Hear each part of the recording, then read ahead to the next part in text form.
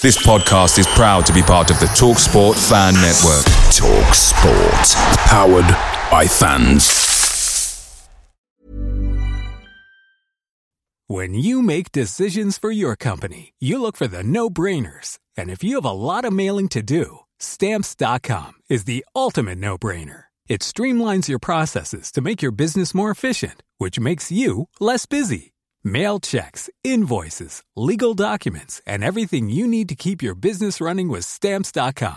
Seamlessly connect with every major marketplace and shopping cart. Schedule package pickups and see your cheapest and fastest shipping options from different carriers. With rates up to 89% off USPS and UPS rates. And with the Stamps.com mobile app, you can take care of mailing and shipping wherever you are. Make the same no-brainer decision as over 1 million other businesses with Stamps.com.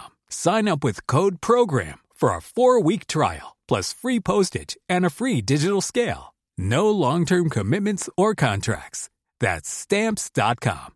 Code PROGRAM. The TalkSport Fan Network is proudly supported by McDelivery, bringing you the food you love. McDelivery brings a top-tier lineup of food right to your door. No matter the result, you'll always be winning with McDelivery. Order now on the McDonald's app and you'll get rewards points delivered too. So that ordering today means some tasty rewards for tomorrow. Only via app at participating restaurants. 18 plus. Rewards registration required. Points only on menu items. Delivery fee and terms apply. See mcdonalds.com. I don't want to pick out players, but I just wanted to pick out Tyrone Mings last night, making his debut.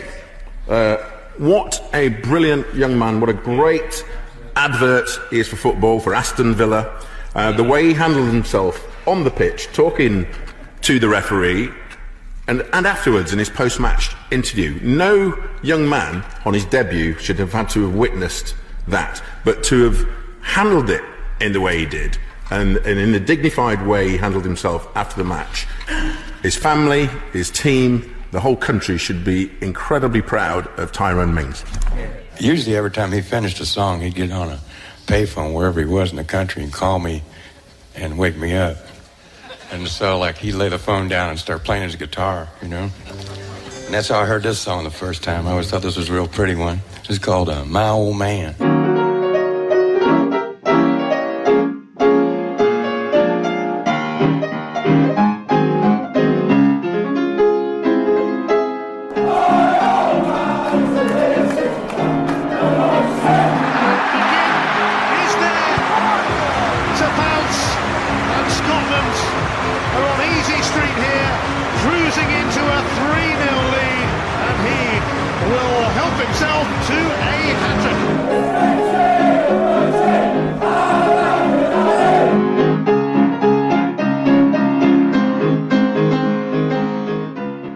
Welcome to the My Old Man Said podcast. I'm David Michael, the editor of myoldmansaid.com. Joining us for a episode 88.5, which is just a casual catch-up. Obviously, the international break has been on, so we're just going to go through what's happened in the Villaverse. Joining me, electoral campaigners of Tyrone Mings' new party, which is going to have a stab at making him the Prime Minister, because the traditional political parties have made such a balls up of the country in the recent years that surely Tyrone Mings is the only way forward. Max Stokes from the Villa on Tour YouTube channel and Mr. Chris Budd. Welcome to the show, gentlemen. Hello. Hello. Mings for PM? Yeah. Mings, Mayor Mings? Where does it stop? President Mings? Master of the universe? Should we start with that? Well, we've got to start with the biggest news on the international stage, and that's Berke Bjarnason is off to Qatar to play for the Al Arabi Sports Club. Never heard of him before today. Nope. Bet they're paying him a good wedge. Maybe he'll get a free camel as well, hopefully. Oh, that'd be How old nice. is he these days? He's not too old, is he? How old is these These days? days. Because it's normally like you go there at the end of your career, but he's like what, Yeah, 20? he's definitely not. 27? Yeah, he should be in his prime, but no. Nah, it's for the money, innit? He's 30, surely. He's old enough to know better. I think it's the equation of money, age, and ability. / desperation. Oh, he's 31 actually. 31, yeah. He's 31 years old. Good career move. I still think he's better than people believe he is. I mean, I just thought he could read the game well, and he'd always pop up in right place at the right time. So he always had kind of potentially a goal in him, but he didn't really have a position, did he, nailed down?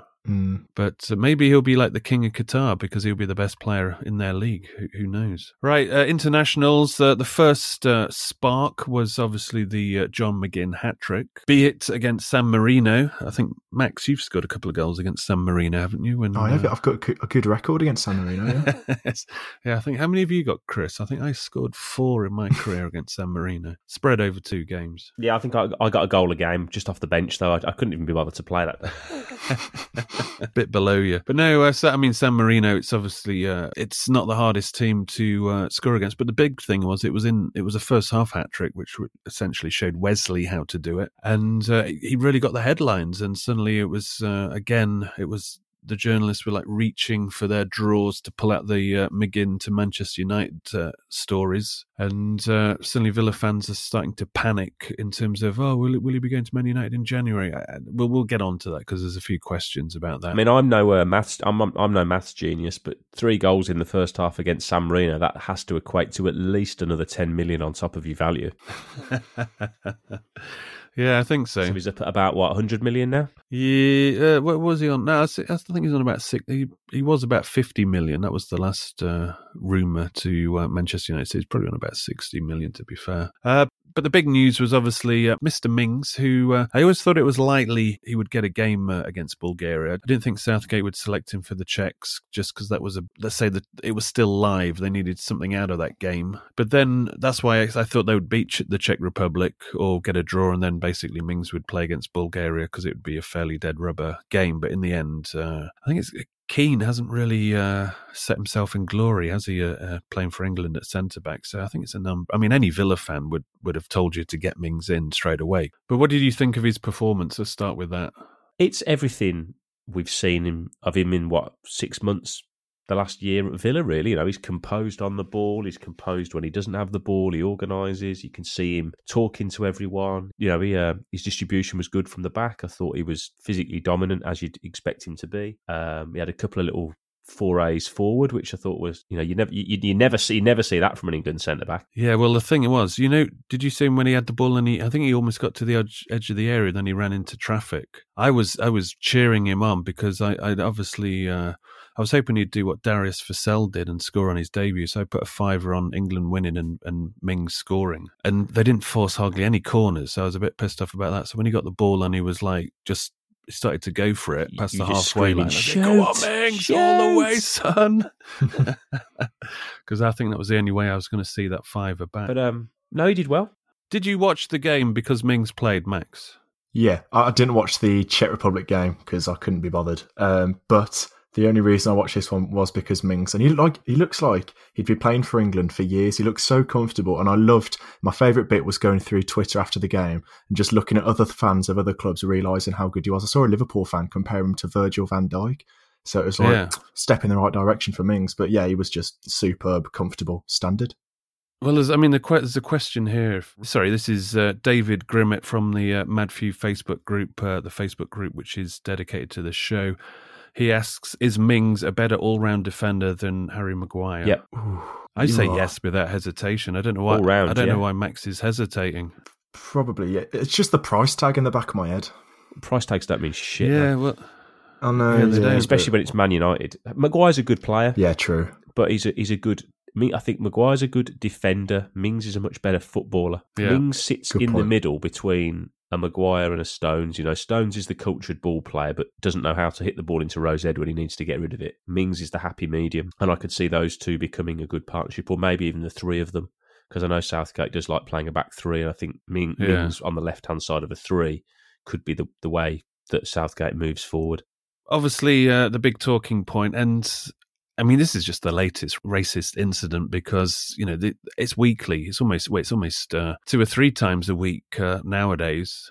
There's a lot of outrage all the time, social media outrage. But let's look at how we feel that this should be dealt with. I mean, the interesting thing. I mean, I'm going to write some things about racism at football games. And I mean, there's two types of racism. There's like the racism that we saw at Carrow Road, which is kind of young kids, idiotic, and it's like racial slurs. Some of them don't know they're doing it, and that's kind of an educational approach. And just like blanket banning them is just going to be a vicious circle. There's a chance there to actually get them in, educate them, explain the wrongdoing, and if then they carry on doing it, then that you just ban them and that's it. But in this case, this was a whole different kettle of fish. I mean, this was we're talking about a country, Bulgaria, that has a coalition government, and 3 far-right minority parties make up that coalition. So far-right is almost like mainstream there. And so you've got a situation where UEFA know this. And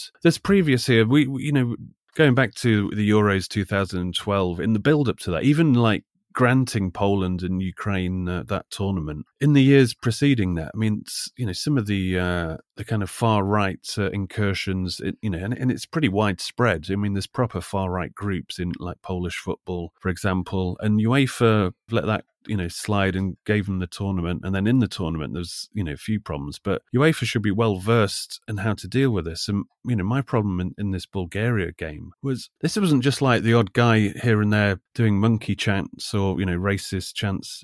This was like people in full view. They knew the cameras were there doing Nazi salutes, not even covering their faces up. And you're thinking, why isn't this stadium set up to get rid of them, straight away? Is it because, the far right's like so mainstream? I mean, the manager, he didn't think there was the Bulgarian manager didn't think there was any issues or any problem there as well. And it's almost like they kind of turn their eye away from it. I mean, my big thing, sort of from what you could see, was that it seemed like a very premeditated thing. There were the picture of the guy with the T-shirt saying "No respect" on it, and this is they know what they're doing. Yeah, and they're not there for the football. Everyone knew it was going to happen. Yeah, and this was the thing. It was almost like there was nothing there to stop them, or there was no precautions taken. I mean, hindsight, and and people are talking about mass punishments, and this is something this has been UEFA's solution to everything. Mass punishment. Doesn't work. Mass punishments. For example, if you're a Villa fan and we're in Europe, for example, or even if we're in, you could say the FA Cup in the further rounds, and 4 Villa fans get done for racism, they get caught, and Villa aren't allowed any fans in, the semi-final of the FA Cup or the, quarter-final of the Champions League or whatever. Now, is mass punishment a solution? No, it's not, because the 99% majority haven't done anything wrong, yet they're being punished, and they're not actually going to be allowed to see a game that they've obviously paid all that money through all the other rounds to, follow their club on their journey. And, some fans, never missed a game or whatever. And you can't punish everybody for that. It's just this kind of carpet bombing tactic, and it doesn't work. You have to deal with the individuals, and in this instance it was mainly that section, and then obviously behind the dugouts as well. But we're in an age of CCTV, too much CCTV for my liking. But if you can't pinpoint where it's coming from, just from steward and police communication, and get rid of them and eject them, I mean, that can obviously catch fire if you're trying to eject 50 people and they don't want to go. It's obviously that creates a situation, but they're banned straight away. I mean, it looked like there was only about 50 people in the stadium anyway. And when they're buying tickets, surely they're allotted a seat, so you know who they are, so they're banned full stop. It's shambolic, isn't it, really? Yeah, you're not having to ban the whole crowd. It's something that just doesn't seem to be addressed. It seems this has been happening for decades, and it's just, then it all peters out, then the next outrage happens, and then it's suddenly, government writing letters, pressure, and then people forget about it, and then nothing happens, and then, it kicks off again. I was shocked at the policing and stewarding. They didn't look bothered. They looked like it happened every week. They just weren't really surprised about it. They didn't do much about it. The story is that the stewards took the high vis off and joined in. Oh, Jesus. I can imagine. And, around the ground, there's stickers where, there's like the toilet signs, male and female. There's one black, let's say black male, white female, and then it's like basically a red cross through it. It's not allowed. And like Nazi stickers around the place. It's like going back, to the 1930s or something. It's such base level. But then, it's nationalism because of mass immigration. I mean, I don't want to get bogged down in the politics of it, but one of the coalition parties, their leader, I mean, basically, there's a gypsy problem. I think Romania, I think they're called the Romanis. And, the leader for this far-right group said there needs to be a final solution for the gypsy problem. And, they're using rhetoric like final solution, and we know who used that term previously. But on domestic level, what happened at Villa, you have all these like outrage, oh yes, everybody's patting themselves on the back on social media because they're saying racism is a bad thing. Well, everybody knows racism's a bad thing, so what are we going to do about it? And the way to do it in terms of the Villa context, especially if it's young kids, is to get them in and let's talk to them about it. And let's explain why those lyrics were bad, if they were just a mistake and they thought they were funny as opposed to causing any harm. Yeah, I think in English football generally, we're in a position to self-police a little bit more. Somewhere like Bulgaria, it's so deep rooted in the society that to stop it, you see it in Croatia. It's pretty deep rooted here. I mean, we're not on our high horses here. We don't have big groups of it's disgusting here as well. We don't have huge groups of far right supporters making Nazi signals at football matches, though. We get less of that sort of thing because they'll have known full well that they're going to have a huge TV audience to make their point, and they wouldn't have cared. You have this 3-step protocol, which fair enough I think isn't a bad idea, but when you've got a group like that, they don't care if the game gets called off. They're not asked, and they don't care if it punishes the rest of the ground because they think they're in the right. So they just, we've made our point. Right, we're going to go home now. See you later. And it's like, well, no one gains anything, and they don't get into any trouble. They'd have just walked out the ground. Well, from what I gather from things I've seen online, they just walked out the stadium, walked round to the away end, and waited for the England fans. They're like, right, we've made our point, and now we're going to have it off with the English. Yeah, no, exactly. It's predictable. You can see it a mile off. Was there any Bulgarian police within 5 miles of that stadium? But a question, Daniel Wayne from the Mad Few group says, views on the England game. Should the players have walked? Praise for how Mings coped with it all. For my part, I think we should have walked. I don't think it's letting them win. I think they want to see football, and the best way to deal with it is to deprive them of that. Well, this is the interesting thing. Tyrone Mings, when he was, I think it was in February 2018, when he was at Bournemouth, was made a kick it out ambassador. Obviously Tyrone Mings, he's a bright chap, articulate, he's a good guy to have in such a role. So before the England game, obviously he got called up for his debut to start, and so kick it out, give it the big one on Twitter, saying, congratulations to our ambassador, making his debut for England. Fast forward, they do their outrage tweet and put out their statement saying, step 2, they should have walked off at step 2. This is, disgrace. They should have upheld the protocol and walked off. And, even if you got to step 3, they should have been off straight away. So they're basically, to kick it out, saying they should have walked straight off. As Daniel Wayne says here. And then, what does Mings do? Mings is the one that obviously reports it. Then Mings is obviously talking, I think he spoke to Harry Kane first, and then they had a chat like 5 minutes before half-time, decided to, let's make it to half-time, let's discuss it at half-time. And they all decided they wanted to play on. And so you've got the kick it out saying they should have walked off. But at the end of the day, a lot of kick it out people, they're all well-meaning. Some of them are ex-players, but not at this level. And Mings is making his debut, and Mings, I think what Mings did was the best way to deal with it. We win. He's called it out. He's done everything proper. It was even in Parliament they were calling out him as like the model citizen, essentially, and how he dealt with it and how he shouldn't have had to go through it. But I thought he dealt with it completely. He was, it was like England captain material, really. I think he did well. I think the team did the right thing. I was pleased that the guys who were getting the abuse, the likes of Sterling, him, Rashford, all put in good performances. Obviously, Rashford, Sterling scored goals. There was a great moment when I think Rashford rolled the ball through one of their players' legs and got an even bigger barrage of abuse. But I'm sure he would have been relishing that. In terms of them walking off, I think they did the right thing to follow the protocol, just do their job. One thing I was surprised at, though, is the timing of the step 1 and 2 was still relatively early in the first half. From what I remember, there was still a reasonable amount of time till half time, and I thought they're going to be lucky to get to half time here. But what happened was that main, let's say, call them the fascist group, left, and there was a Tannoy call out, and then they left, and they didn't actually. To be fair to them, they didn't kick off or anything. They just left. Well, they'd made their point, hadn't they? So they made their point, and so to answer Daniel Wayne's question, saying, I think they want to see football, and the best way to deal with it is to deprive for them of that. I don't think they give a fuck Nah, about they didn't football. care. They were there to make those their kind, point. those kind of guys aren't there to support their national team. They know their team's rubbish. The fact that the stadium was half empty because their team is it's against England. It's high profile. Yeah. They know they've got a big TV audience.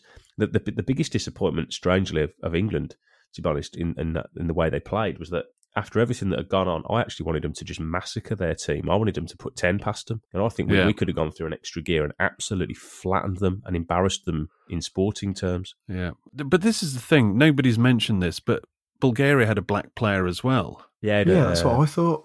So how's he feeling about all this? Yeah. Anybody asking him any questions? Because obviously, Bulgaria have come down hard. Obviously, the Prime Minister said that's the funding gone unless president of the Football Association resigned. Which he did the next day, didn't he? I think it was the goalkeeper for the 1994 Bulgarian World Cup team who, actually I think they got to the quarterfinal. Semis, wasn't it? When Bulgaria... That was their goal. They actually, got to the quarterfinals and beat Germany, and then they lost, didn't they? Yeah, because when Bulgaria were very good, actually. Stoichkov et al. Yeah. But so they seem to have acted... this is the problem. They need to act as a government, as a football association, because it tarnishes the whole country with the brush of them being a bunch of racists. I mean, nobody... obviously people, reasonably intelligent know it's just a minority and, they understand something of the political situation there. But, for the casual person, it's like, Bulgarian bunch of racists. With all due respect to them, though, it isn't like, when you get certain incidents happen in English grounds where people act like idiots and the home support gets on their back. They weren't they didn't turn the crowd against them. The crowd didn't, their home support didn't kick them out of the stadium. They were just kind of like, all right, lads, crack on. Well, potential fear factor there, I would say as well. But it was also a half-empty stadium because obviously from previous. But that just goes to show, this kind of mass punishment of blocking off stands and... closing down stands, should I say, doesn't really work. But the thing is, how did these people get the tickets? They must be known, and they should have been spotted straight away. It's not as if they had any real. Well, they had a banner, didn't they, in the front of the stand? People knew who they were. Yeah. Anyway, let's see what happens. I'm sure that will boil a little bit more. Let's just answer a couple of questions on the international. Obviously, we got sidetracked a little bit there. Pellini on Instagram asks, I hope I pronounced that right. Patellini. It's these silly Instagram names. Should Tyrone Mings wear the captain's armband? That's for Aston Villa. Max Stokes. No, I don't think so. I don't think he needs to wear the armband in order to be a leader. I think he does fine the way he does, and I don't think it would make Jack Grealish feel brilliant if he just gave the armband to Mings. So no, I don't think so. I think he can carry on being a great leader without the armband. No worries. Yeah, because he does it anyway, doesn't it? As soon as makes me laugh every time he passes the ball, he gives the instructions as well to the player who receives the ball. It's like, yeah, right, Mings, let me fucking play. Peter Jenkins asks from the Mad Few group, do you think if they gave Mings the captaincy, would it have a negative effect on Grealish? Do you think that Mings should be a captain over Grealish? Well, we've already kind of answered that. But yeah, I don't think it's going to do Grealish... It's not going to be a positive, is it? Not with his hometown club, and Grealish hasn't done anything to warrant the captaincy being taken away from him. Yeah. Grim Pigs on Instagram asks, will we be able to keep hold of Mings and McGinn in the January window? Yep. Yeah. Yes. There's no way Villa will let go of those in the January window, like 0% chance. I mean, the offer that the offer that Man United would have to put on the table in January for Villa to even think about it would be ridiculous. It would break all records because let's just quickly break it down. Take away Mings especially, and suddenly we're not looking good for staying up, I would venture. If you got Mings, you're pretty confident you'll stay up. That's the defence sorted out. So when you talk about fees, you're talking about that 170 million or thereabouts of TV rights money that we will lose if we get relegated. So you have to add that onto the fee, in my opinion, because Mings, I would say, will play a massive part. If we are to be a team that's, we're talking in terms of the perspective of staying in the division, Mings will play a big part of that. I think we'll do more. I think we'll see it start to click into place. And as it started to do again at Norwich, and, we'll be beating teams frequently enough to not have to think about relegation. But I think Mings is pivotal to staying in the league if that's what our destiny is, to battle to stay in the league. So, you got to factor in that if we do get relegated, if we got rid of Mings for like 50 million, and we got relegated, that is just poor business, because suddenly we've lost 170 million down the chute. Which, doesn't it, if you stay up, it becomes like $1 billion by the second and third year or something ridiculous. The actual magnitude of the numbers increases exponentially, doesn't it? Yeah, so we're in a world where most teams now can hold on to their players unless, that's why, Harry Maguire went for 80 odd million. It's like, he's not worth that. It's just silly money, but it's because the selling team can hold on to that player. They don't need the money anymore. When you look at Zaha, TV money's enough. I mean, he should have gone ages ago, but he stayed because they didn't get the offer that they wanted. Fair enough. Yeah.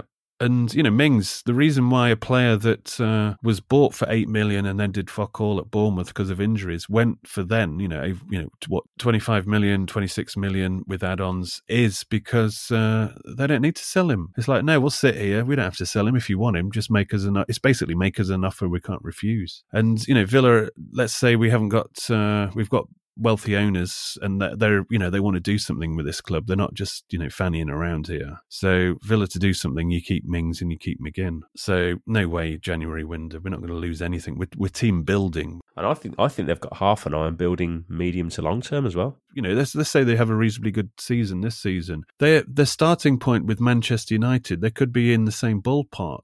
So you don't want to give up ground to a team that actually, if you make a couple of astute buys, you could be finishing higher than them, next season or the season after. So this is what we're aiming for. There's a lot of teams in transition this season, as we've already spoken about. So it gives Villa a chance to get a foothold. It's early days. We've only won 2 games out of 8, but we're competitive and we're not that far off. BD Guest asks, is it good or bad being selected for international duty? This is for Aston Villa players. I mean, it's good for the prestige in terms of the usual equation. Normally it's Villa player plus England equals a transfer 18 months to 2 years later. So, but that goes with any player, doesn't it? The only negative you can really say is injuries and possibly jet lag if you're pushing it, like Douglas Luiz, if he comes back from Brazil on the Thursday, has to play Saturday. It's not ideal, but that's only a little bit. I think in the main, it's fantastic for, like Chris said, the value of the players and the confidence of the players as well. So overall, it's a good thing. It has to be,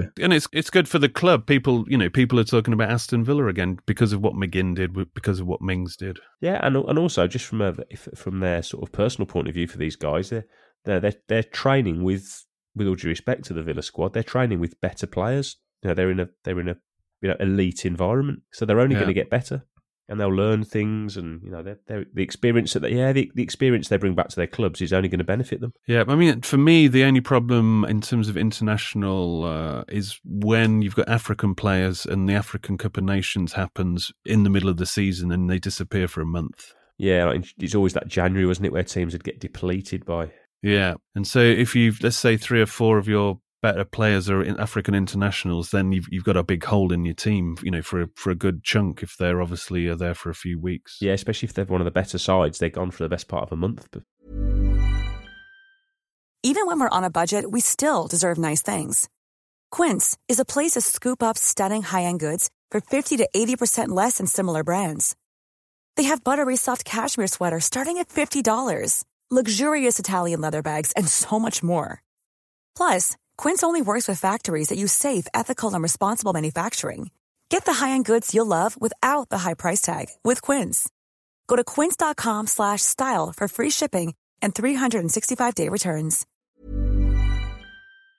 Picture the scene. All of your mates around, you've got your McNugget share boxes ready to go. Partner this with your team playing champagne football. Perfect. Order McDelivery now on the McDonald's app. There's nothing quite like a McDelivery. At participating restaurants, 18 plus, serving times, delivery fee and terms apply. See mcdonalds.com. Yeah. Right, just a couple of more questions internationally related. Max, I'll throw this one at you. Les White from the Mad Few asks, do you think of Smith as a future England manager? It's quite a funny one, this, because I think I spoke to someone in the Holt End car park when we were on the 10-game run. I think he was a family friend. The hub of all wisdom, the Holt End car park. That's where it happens. I think he was a family friend of Dean Smith's family or something like that, and he was adamant that Smith would be England manager one day, and I don't see why not. When he's got this project at Villa going on, I don't necessarily see him leaving Villa to go to England, but certainly in the future, I don't see why not. I mean, I'd like to think he could become England manager, and I think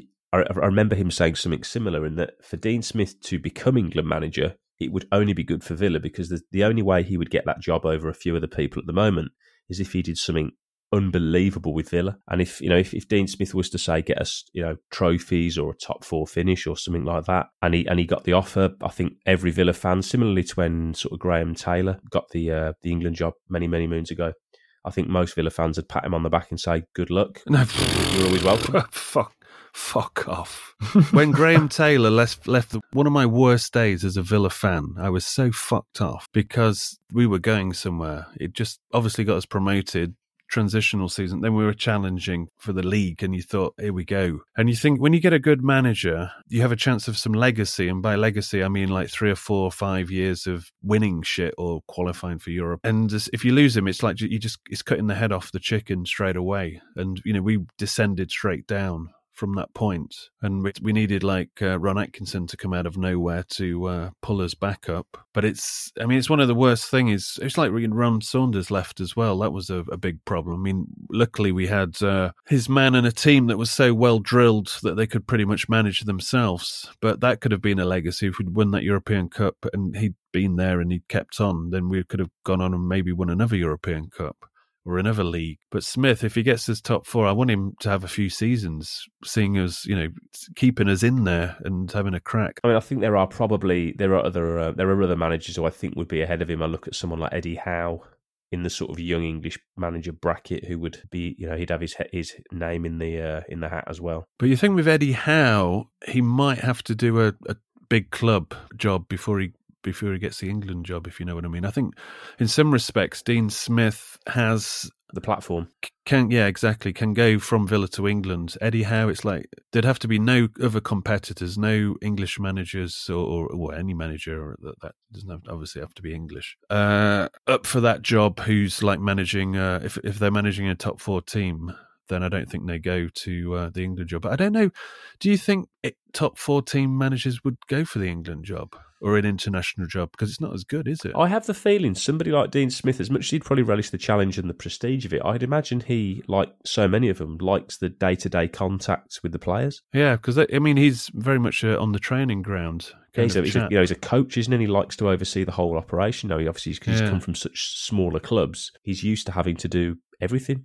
But I mean, we're talking about a manager who's only ever won 2 Premier League games, so it's a long way off, isn't it? I mean, as I said, I think for hypothetically for Dean Smith to have his name anywhere near England, he would have had to do something unbelievable at Villa. Yeah, but I would like to see him if we got to the stage, and I'm sure the owners are looking for it to, be up there dominating. And Dean Smith was the man who was facilitating that he would stick around and relish. It's like a long-term one. If he's done the business, and then we're having a few seasons where we're like mid-table or whatever, and the England job comes up, and he's had 10 years at Villa, then you think, okay, fair enough. Have a crack if it's something you wanted to do. But I think when you're at the zenith and you've got Villa, if you've got Villa at the top table, and we've changed the geography of what the Premier League is, then I would stay there. I wouldn't. And if you chose to go to England, it's a thankless task being England manager, as Graham Taylor found out. Dale Allen says, when is Tyrone Mings happening? I think there's a chance of honours list. If he has a decent season and makes himself a regular, I'd think, people say, the Bulgarian chanting, whatever, has ruined his debut. I think it's pretty much one of the best debuts he could have possibly have. Yeah, because it wasn't like it. People have seen him as a whole human being, really. Absolutely, yeah. I mean, from a purely football point of view, it didn't derail his performance. I mean, admittedly, it was against a bang average side. I mean, I'd imagine there's some championship sides who would turn over Bulgaria. Yeah. But he was professional, and then the way he sort of handled himself, just from a sheer personality point of view, a lot of people will have warmed to him. Prince William will have a word with the Queen, won't he, to get that Sir Tyrone Mings thing. Yeah, no, good point there, good point. His connections there. Yeah, a bit of nepotism never hurt anybody. It's not what you know, Tyrone. Yeah, it's who you know. I like just quickly on the England thing. Tyrone Mings got 98 touches, and his passing percentage was 95.5. And then you got like Harry Winks, 135 touches. I've never seen that on any player. When we've done the touch count and I'm looking at touches, 135 is like ridiculous. And Winks was like 94.4, and there's quite a few players 100, high 90s. So, and that just shows you how much possession we did have, and pretty much how easy it was to keep the ball. Yeah, it shows how little Bulgaria pressed. Yeah, no, exactly. So it was a bit of a walk on the park, to be honest. I quite like the look of Callum Wilson, actually, when he came on. He's a good player. He looked good when he played at Villa Park, didn't he, on the first game of the season? He's a handful. I think we should be buying him. That's what I'm saying. Quite tidy.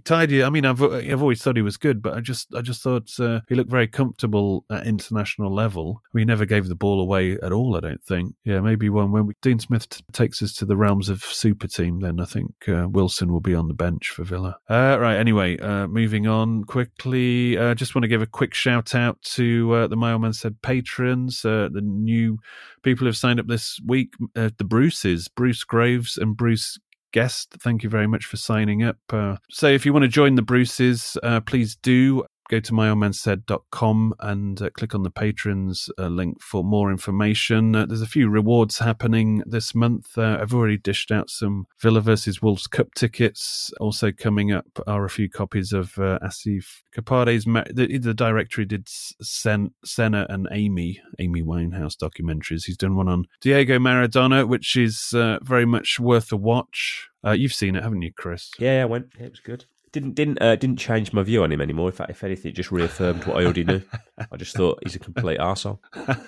But a talented arsehole, and it's quite. I mean, all the quite Napoli entertaining at times. The Napoli stuff's pretty entertaining. Yeah, some of the banners and stuff. I never realised how in bed with the mafia he was. Yeah, or rather, under their thumb he was. So a few of the copies of that film going out to Mom's patrons. Plus, also there's a new book coming out at the end of the month. It's called What You Think You Know About Football Is Wrong, which basically dispels loads of myths like Premier League players are not overpaid. England fans do not care about the England team, and they never have done. Most fans are not loyal to one club, they play the field. Black players are not new in English football. So basically chapters discussing various things. I think there's also things like 2-0 is the worst lead you can have in football. I think that's something that most people preach, but I think it also dispels that as a load of bollocks as well. Anyway, we'll have a few copies of them to give to Mom's patrons as well. So Mom's rewards are just a way of, instead of just saying thanks, guys, which most people do, to actually give you something physical to say thank you very much. Anyway, please do sign up. Thank you. Right, should we talk about Brighton? Can do. There's just a couple more questions. I mean, we'll do more of these questions in the proper show. Seb Bacon asks, sit in the home end for City as away end sold out? ? There's plenty of empty seats, so I don't see why not. Yeah, it's like if you want to see a game, it's by any means necessary is my philosophy. I mean, I sat in the Spurs home end and, no biggie. You get to celebrate more goals that way. Yeah, it's not like Man City's an intimidating ground to go to either, is it? Richard Yesich says, what do you think of Tyson Fury taking part in WWE? Well, I'm glad you asked. Have you seen this clip? I don't know if you have any interest in Tyson Fury boxing or WWE. I have no interest whatsoever in WWE, but I do like boxing. I'll field this, shall I, quickly? Yeah, I'm completely apathetic about this question. I think basically Tyson Fury is trying to boost his profile in America. He's had the last two fights are, kind of tin pot fights, although he made hard work of the last one. So I don't think he's probably getting the numbers he would like in terms of building his profile to be this like big, fighter in America and big box office fighter. So I thought they did a bit of a stroke of magic by getting him to go to a WWE bout and having a bit of it's obviously staged, although if you're a WWE fan you will not believe that. So a bit of a staged confrontation from the crowd to somebody in the ring, and I thought that's good. That's actually a great publicity stunt to kind of boost his profile, because millions and millions of Americans watch WWE. So it's a great easy way of doing something. Brown paper envelope to the wrestling guy, and away you go. But they're actually going to have a fight about. I can only see Tyson Fury winning that in terms of how they script it. But I think it's just basically a PR stunt, and they need to boost Tyson Fury's profile, and I think what they did with the crowd bit, I thought that was good. Whether this is actually going too far of him getting in a room is another question. Thomas Knight asks, is Chris Budd really that bad at the Scott Hogan touch count meter, or is it fixed? No, it's just Roger's luck. There is no skill involved in this game. Well, I don't know. No idea. How many touches did Scott Hogan have for Ireland? 4. Against Switzerland? I'll have a go, yeah, 4. I think he 5. came on 69th minute, so he had, 21 minutes? Right, second guess. We got a 4 from Max. We got a 5 from Chris. Second guess, Max. Can I go 6? You've got it. You've won. Yes, come on. Chris, you can't even win. Get in. You can't even win when we're just messing around. And that's just earned Max a shot at the Rogers title as well. I'm coming. Does that mean I get a Sunday night off? Chris used to be all right, actually. You went through spats where you beat everybody, didn't you?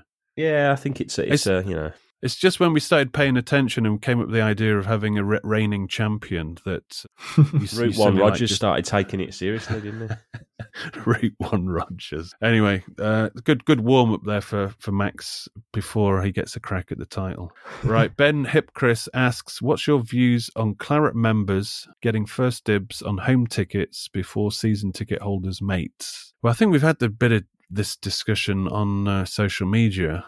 And the whole idea is fan ID is one per person, and I think it's up to you to sort yourself out to get tickets. Yeah. So season tickets mates, I don't give a fuck about them, to be honest, because if they want to go to a game, you sort yourself out. You know, you're an individual person. You've got your own brain. Sort it out.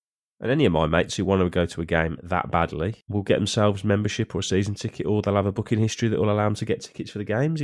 Yeah, because the system's set up so you can tag each other's fan IDs, so you can sit next to each other, you know, blah, blah, blah. And that's the way the cookie crumbles. I mean, I think this is the first season in my memory that it actually would be worth, as a concept, having a season ticket in respect of actually getting to games and having the choice of getting to games. Because when you look at something you have to commit to for, 9 months of the year, and you're booking ahead of time, and there's so much shit in terms of your own life, whether you can go to games or whatever, then you've got Sky TV changing the dates so that if you bought a season ticket and then you had all the fixtures down there, then you know what you're doing. But because they get changed as well, that's another problem. So it's kind of stacked against you as a season ticket holder. So it's not a great value purchase, if you know what I mean. I mean, you save money, but as a concept, are you guaranteed to go to every one of those games? And the match by match value, I think, in terms of it working out at face value, you can only miss like 1 or maybe 2 games, and then you're losing money on the ticket. And let's be honest, it's not like we're we're not like a tourist club like a Man United or a Liverpool or the London sides, where if you can't go, you can put your ticket on resale and you'll probably end up in profit. Yeah. It doesn't work like that at Villa. So if you can become a Claret member, then, I mean, that's a great option in terms of if you're not going to go to every game, then at least you've got the access. But at the end of the day, you'll be going to a lot of games anyway. It's just that, it just saves you buying right up front, and you can actually choose games that suit your actual personal circumstances. So this idea of a mate of a season ticket should have a higher priority than a Claret member who's actually a Villa fan. Season ticket holders' mates could be anybody. So I don't kind of buy into that. I think they've got it about right. I mean, we've said it before that Villa just happens to have the nice problem this year of having probably most games are going to sell out, and it's being relatively oversubscribed. But let's not forget where the crowds were when we were in the Championship. It's like, you reward loyalty, with all due respect. And as I said, season ticket holder now, actually it starts to make more sense because, previously, pretty much if you want to go to a Villa game, you can go and see one. I remember when in the first Premier League season ever, when Ron Atkinson was manager and we were chasing the title, I wasn't a season ticket holder. I lived in Birmingham, wasn't a season ticket holder, but I'd go home and away. You get away tickets, no problem. So it's weird that now it's something that you have to have, let's say, a minimum of 12 previous games the previous season to get an away ticket, because back in the day you wouldn't have to talk about how many away games you've been to this season or whatever. You just say, yeah, I want one. And I think with the whole sort of membership system, I mean, in all fairness to Villa, we're only just catching up on, we're years behind some of these Premier League clubs in terms of the Man United membership scheme's been running for decades and it's been oversubscribed. And you look at, like, up until quite recently, like season tickets at Newcastle, Anfield. Spurs have got waiting lists. We are still catching up on the so-called big boys, really. You look at the big teams in Europe, your Barcelonas, Real Madrids, Bayern Munichs, all the German teams have membership systems. It works well. It's just the way it is. It's like if someone ultimately, come the start of a new season, if somebody wants to go to games, they'll make it happen. Exactly. And if they don't, someone else will. And that's how business. That's just business, isn't it? It is. And if you know the game, you know the rules of the game, then you play the rules of the game. No use fucking crying on the sidelines because this happens every time we go to Wembley. There's 4 of us. We've only got one fan ID because I always book the tickets on one fan ID. But, I don't know how to get my wife and my kids into Wembley. But, they've been to all the games. It's like, dude, zero sympathy for you because you know the rules of the games. All you got to do is fucking give them fan IDs. And every time you book your tickets, you just put them on the fan IDs. Then you've got 4 slots to get tickets. It's like some people just don't think. Yeah, a Wembley final this year could become fireworks in terms of tickets because, well, exactly. Generally, it's the general allocation for an FA Cup or a League Cup final is about 25,000-30,000 tops. Yeah. If we've got more season tickets, all of a sudden you're going to have, depending on how they do it in terms of loyalty or a ballot or however they're going to do it, you're going to have people. It won't even go to Claret members. Let alone this is general the thing, sale. yeah. And, season ticket holders' mates can fuck off as well because they won't have a chance as well. So, as I was saying, it's good to be a season ticket holder this year because if we do go to Wembley, then, you're in there. It's like when we played Arsenal in 2015. How many season ticket holders they had? They had loads and a waiting list. So, a chunk of those couldn't get tickets for the final. It's like, as you said, they're like gold dust. Well, most clubs run loyalty point system off home and away games. It's combined and you just build up points numbers, so it isn't a case of I went to this many games or I'm on an away scheme or I've got this or I've got that. Teams like Newcastle, for example, know if you've got like the sales windows are if you've got X amount of points, there you go. If you've got this many, it's that many. It's it works its way down and it's a pretty easy way of people keeping track. But most people look after their own interests. That's why people cry about not having being able to get their mates in before Claret members. Well, actually, Claret members are Villa fans, and they should have first dibs. And why aren't your mates Claret members? As I say, those are the rules of the game, so your mate can become a Claret member, no problems then. Well, and these people are paid for it. Exactly. And if you're a Claret member because you missed out on becoming a season ticket holder and you're going to every game this season, you will, as a result, pay more money to the club than a season ticket holder. So in that respect, you'll be more valuable to the club than a season ticket holder. So it's swings and roundabouts. This Brighton team, I think, Max, last time you were on the show, we discussed the upcoming Burnley-Norwich Brighton trifecta, and we were saying, I think we said 7 points, or you said 7 points, Maxi boy. Yeah, 7. It had to be. We are currently on 4. I think we got them a different way round from what we were expecting, but we'll take it. Yeah, I think we need to put the Norwich game behind us. Yeah, it was brilliant, fantastic win, but this, again, in my opinion, is probably a must-win game if we want to move away from those teams below us. Oh yeah, the problem about that Norwich game is, not a problem for us, but all the schmucks around us won as well. I mean, Brighton turned over Spurs, Newcastle turned over Manchester United. So we didn't actually get any daylight or put them behind us. I mean, we're all still in the same kind of mix, aren't we? So that's what highlights why Brighton is an important win to obviously, to start getting 3 points at Villa Park regularly will be a good look for us this season. But we need it just to propel us up a bit. But Brighton taken 4 points from the last 4 away games, never won at Villa Park. I mean, if David O'Leary was the manager or maybe McLeish, that would be a nice opportunity for them to win, because I think those guys between them lost many of Villa's great records. Lambert? Yeah, Lambert. It'd be a banker, wouldn't it? Oh, Lambert got rid of most of our good records as well against other teams. So this is one of our only remaining kind of impressive statistics that Brighton have never won in the history of football at Villa Park, and that goes over 11 attempts. Max, who do you see in that Brighton team as potential threats? I think the obvious one is Neil Maupay. Obviously, we were looking at him in the summer, and obviously Dean Smith knows what he's about. And I was speaking to my mate, actually, he's a Brighton fan, goes home and away, I think. And he said if you give Maupay 10 chances, he'll score 9. He's a proper little shithouse striker, as they say. So, he's one to look out for, and he'll probably pop one in front of the whole end because he normally does. They've got a young... Did he stitched us for Brentford, didn't he? Away from home, 91st minute. Yeah, that's brilliant. Right. Yeah. They've got a young winger, actually. I think he came through the academy. His name's Alzate. I'd never heard of him before, but he's. You think he played well in the Newcastle away game that Brighton played? That was 0-0, which they probably should have won a couple of weeks ago.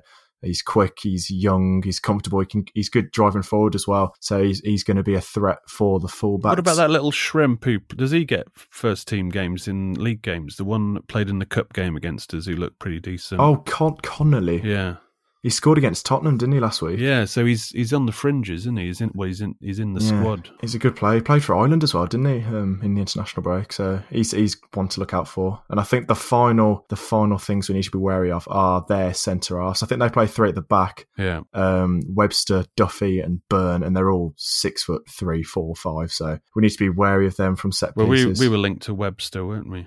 Yeah, that didn't happen. He's very good at driving forward as well. Despite his height, he's good with the ball at his feet, so need to be wary of them. Not as good as traditionally with a back threes, you don't want to let Wesley get completely isolated. Yeah. And if we don't bomb on, he'll just get isolated and the ball will be coming back very quickly. But I think it's a game that Villa, they have to see this as an opportunity, in the spirit of moving forward, and they can't be much more confident than they're going to be after going to Norwich and winning 5-1. It's kind of like they should be thinking, bring it on, let's go. It's a kind of game that if you do win and you start winning games like this, then we can begin to look at games thinking, right, that's one we should win. At the moment, all games are pretty much up for grabs, aren't they? You can't assume anything. But if we start stringing a few wins together against your Brightons, then we're going to build in confidence. Well, it's a good measure of where we're genuinely at. Norwich were, not under strength, but they were weakened and they didn't play well at all. So, Brighton will be arriving at Villa Park, full of confidence as well. I think the fact that our next two league games after Brighton are Man City and Liverpool, which we'll be lucky to get a point out of, in my opinion. I think we really do need to win this game just to sort of propel ourselves up the table a little bit, especially with the dodgy run of games we've got. Yeah, no, good point. I mean, we'll talk about the games to come more in the next podcast, but suddenly it starts to get a bit tougher. It's almost like this is the final part of the pre-season out the way after Brighton, and then it gets really down to the nitty-gritty of where we'll actually end up this season. Well, it's a big run of games, isn't it? You've obviously got City, Liverpool on the horizon. We've got to go to Old Trafford. We've got to go to Wolves. But at home, you've got Newcastle and Brighton. So clumped in amongst all those difficult away trips are two home games that if you have aspirations of staying in the league and then pushing on, you've got to be winning these kind of games. And then obviously the Wolves Cup game sandwiched in between them. But knowing Villa will probably draw against Brighton and beat Manchester City and Liverpool. That's the way it normally goes. I mean, I'd love to beat the Scousers. Yeah, I'd take that, actually. I'd sacrifice Brighton to beat both of those. Right, anyway, we have chatted on probably twice as long as we expected to chat on. Thank you very much for listening. Thank you to Max and Chris. Please do follow this podcast on whatever podcast app that you use, especially if you're on Spotify and also Apple. Buy a podcast t-shirt as well. The link's in the show notes. Join the Mad Few Facebook group if you want to be in touch with the show's other listeners, other smart people like yourself, if you want to be in touch with them during the week, and most of all, to help the show and also help. I'm going to relaunch the website and go back to the old school ways of, Media Muppets and Venglos Views, and also the odd kind of big, more quality feature. I don't want to be putting out news all the time because you can get that anywhere, and I want to stay clear as always of just bullshit and clickbait and speculation and all that crap. So if you could become a patron, that would help support actually doing that, because it's a waste of time really running the website without your support, because ads are pointless. Anyway, until next time, it's goodbye from me and it's goodbye from them. Goodbye. Goodbye. My old man said.